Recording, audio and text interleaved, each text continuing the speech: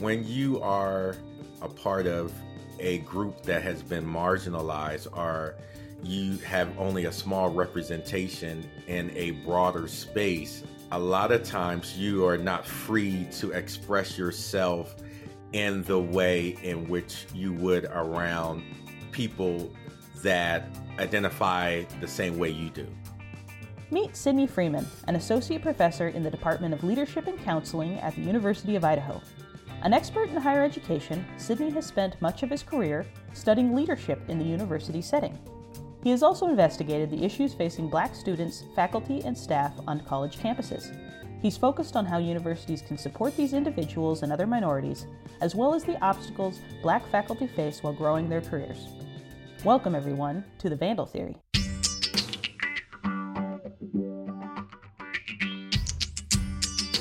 Hi, everyone. My name is Lee Cooper, and I'm a science writer here at U of I and your host for The Vandal Theory, a podcast about science and research at the University of Idaho.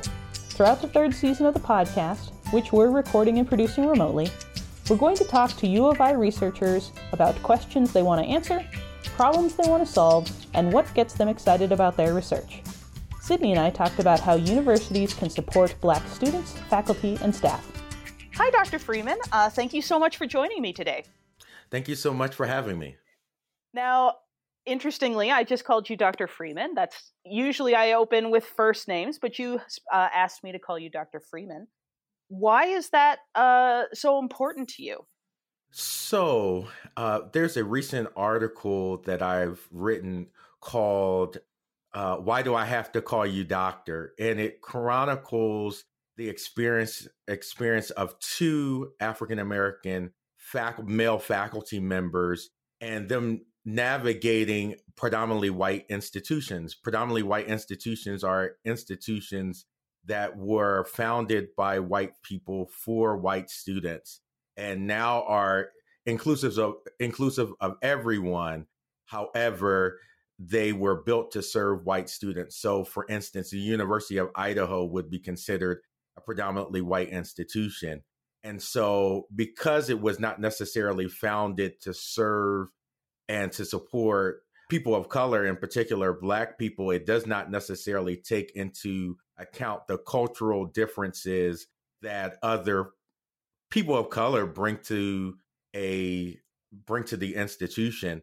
And so one of the things that's really important, particularly because I am African American, and when I say African American, that's different than being Black, in the sense that Black is the overall race, but my ethnicity, because I am an American descendant of slaves, as an African American, it's important that people recognize that I am not just fly by night, that I just got here. I went through the process, earned my PhD, and it's something that should be honored and respected. I'm guessing that periodically that does make for some possibly uncomfortable, interesting conversations. For example, we just had one because I was kind of going back and forth on, well, AP style, the style of writing that journalists use doesn't use doctor for PhDs, just medical and veterinary, and yet, you know, I want to make you comfortable. You should use the name that you ask. And I came to you very nervous about all of this. I'm sure that's come up before. Yeah, so it comes up. I often, so I actually have my own broadcast that I put on once a month, and I try to be very thoughtful about the women that I bring, that I am honoring the titles of women in that space, particularly because the podcast is of a religious nature. I ensure that women, whether they're a PhD or if they are a actual minister and using their title as pastor or bishop, it's important because it's not always assumed. I mean, I do understand where you're coming from on that. I know simply adding PhD to my email has unfortunately definitely made a difference as to the types of responses that I get back. Yeah. So, and we understand that in an academic environment. So if we're if we're walking on if we're walking downtown here in Moscow, I'm Sydney, right? However, in the academic environment, and I recognize my uniqueness in this institution, it's important that people understand that I'm not a fly by night person that just happens to be here.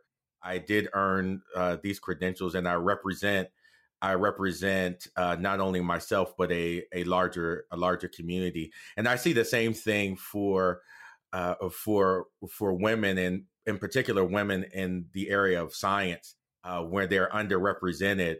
Many times people can marginalize those who are underrepresented in different environments, and so I'm very keen to look out for those things. Well, so speaking of your credentials, you do study higher education across the board. That's your area of expertise. And you wrote about higher education over the summer, an article entitled 10 Concrete Policy Changes Predominantly White Institutions Can Enact to Show Black Lives Matter. You did that in Diverse Issues in Higher Education.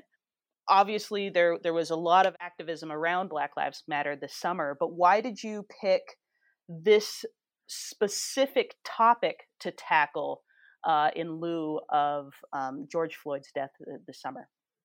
Yeah, so I actually was in Atlanta at the time. It was during the summer, and what you were seeing was that higher education institutions were being pressured by student activists and faculty and staff of their institutions to address issues that harmed Black faculty, staff, and students. And so what you would see is kind of broad pronouncements from institutions or letters saying that we care about our students, faculty, and staff that are Black, and we want to make it a safe environment.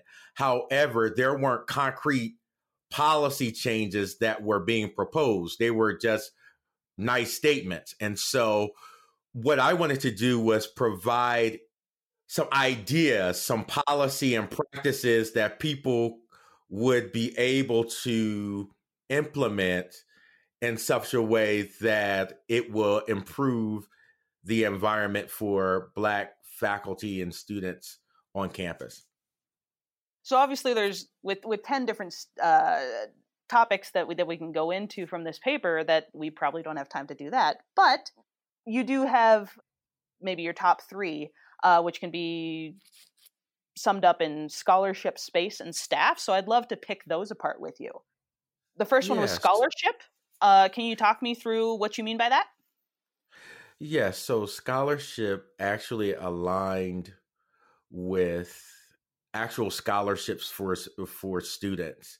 One of the things that I've learned since proposing that is there are some nuances with federal and state law around naming scholarships or giving scholarships based on race. Essentially, you can't do that. So you have to approach So it. you You can't have to just say this scholarship is for Black students or Native American students or something like that. exactly, and generally you can't say that you're going to give scholarships for a particular gender.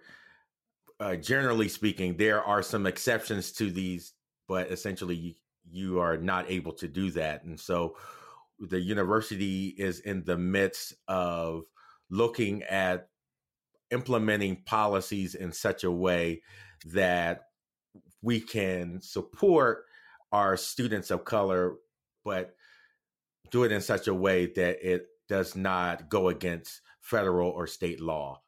But going back to the essence of why I started with that was because with scholarships is because that's one of the number one complaints of students is that they need money to get into school and to stay into school and to persist to graduation, and so that's why we chose scholarship as first. So nuts and bolts, when it comes down to it, it is partially a money issue for these students to actually get into and stay in school. Yes, and I've seen that with my own eyes when we've had talented Black students, particularly those who were a part of our Black Student Union, who wanted to stay, were performing well, but they just did not have the money to persist, and so they have stopped out. So I'm sure that they're going to want to come back at some point, but they just did not have the money to stay. So I think it would be great to have additional resources to support, high quality and or quality students that want to succeed and can perform well at the institution. The second one was space. Are you literally talking about physical space? Yes. So when I'm talking about physical space, I am proposing that we reestablish a Black cultural center space. The University of Idaho actually had a space, a physical space, a room space for Black students starting in 1971, March 1971. For those who read the Argonaut, you can and will want to go online to verify this. And the Argonaut issue that came out March 17th, 1971, it chronicles and acknowledges that a space was set aside. A Black cultural space was set aside for Black students. That was 1 year before the Women's Center space was provided. So we even had that before we had the Native, what we now call the Native Center, and other cultural spaces for different identity groups on campus. And so what we're proposing is that that space be reestablished on campus. And then as it relates to the idea of staff, which was the third S, is that we would have a director of that cultural center space, and that person would support would support students, faculty, staff, in creating an environment that is welcoming and supportive for all of those who are a part of the Black community that are here on campus. So I think maybe a question to ask at this point is, we have these different spaces. We do have the women's space. Obviously, you'd like to create one for Black students. Why is having a physical space for these students, why is that so important? It's extremely important because when you are a part of a group that has been marginalized, or you have only a small representation in a broader space, a lot of times you are not free to express yourself in the way in which you would around people that identify the same way you do. For instance, as a Black faculty member, there are things that I experience that my white colleagues don't experience. And even if I explain it to them, they'll partially understand, but they may not totally understand. Whereas another Black faculty member would Just gets it. understand. It's so nice not to have to explain all the time. And a space allows for a congregational area where you can do that. And so that's important. And you have a space that celebrates our culture. So like one of the only pictures that I see of a Black person on campus is the Lionel Hampton picture in the School of Music.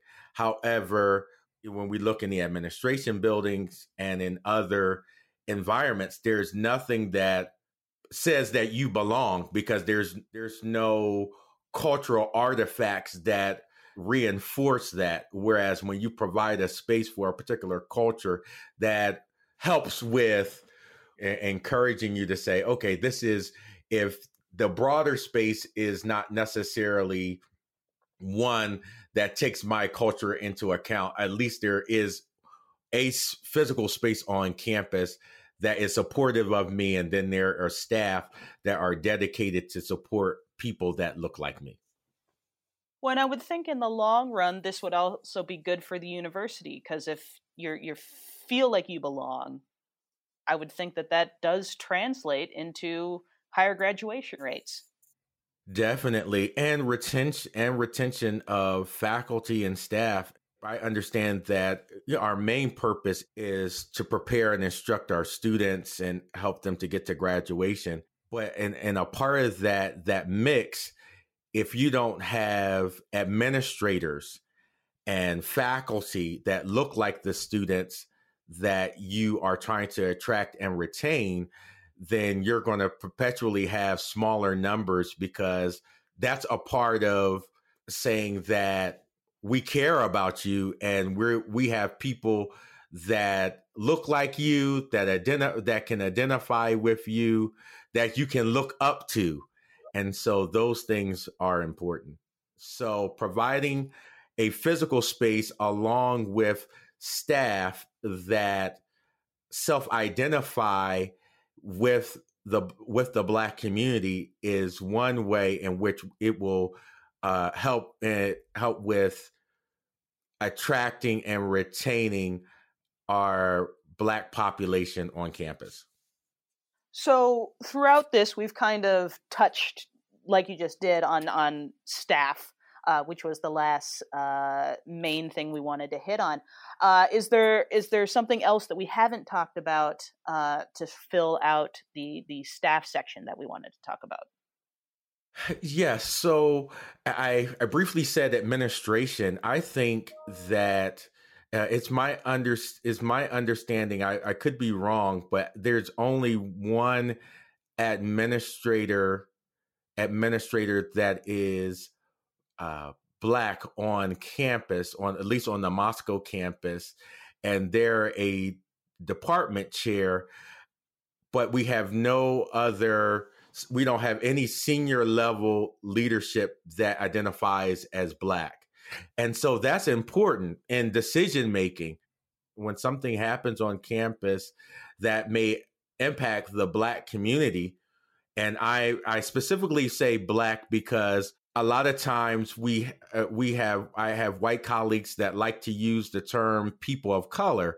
Mm-hmm. Well, the broader term people of color, that encompasses a lot of different ethnicities and racial backgrounds. And all of us have different relationships to this country, to this university, and our needs may be different. And so I think it's important to be particular in this case, to be able to say that it's important to have administrators that understand the Black community to support all of our students. But in particular, it would be great to have administrators so that all of our students, white, Black, Asian, Hispanic, and others, are able to see Black leaders in high level positions, and that can be done, and that is and it prepares people